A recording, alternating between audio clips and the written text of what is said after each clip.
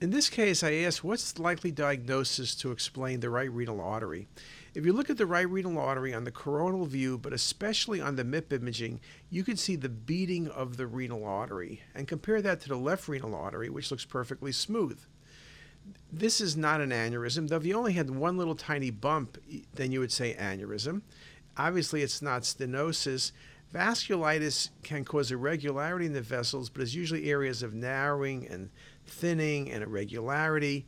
This is a classic for FMD or fibromuscular hyperplasia. Very, very nice example. Some people call it hyperplasia. It's really fibromuscular dysplasia. Just a really, really classic example.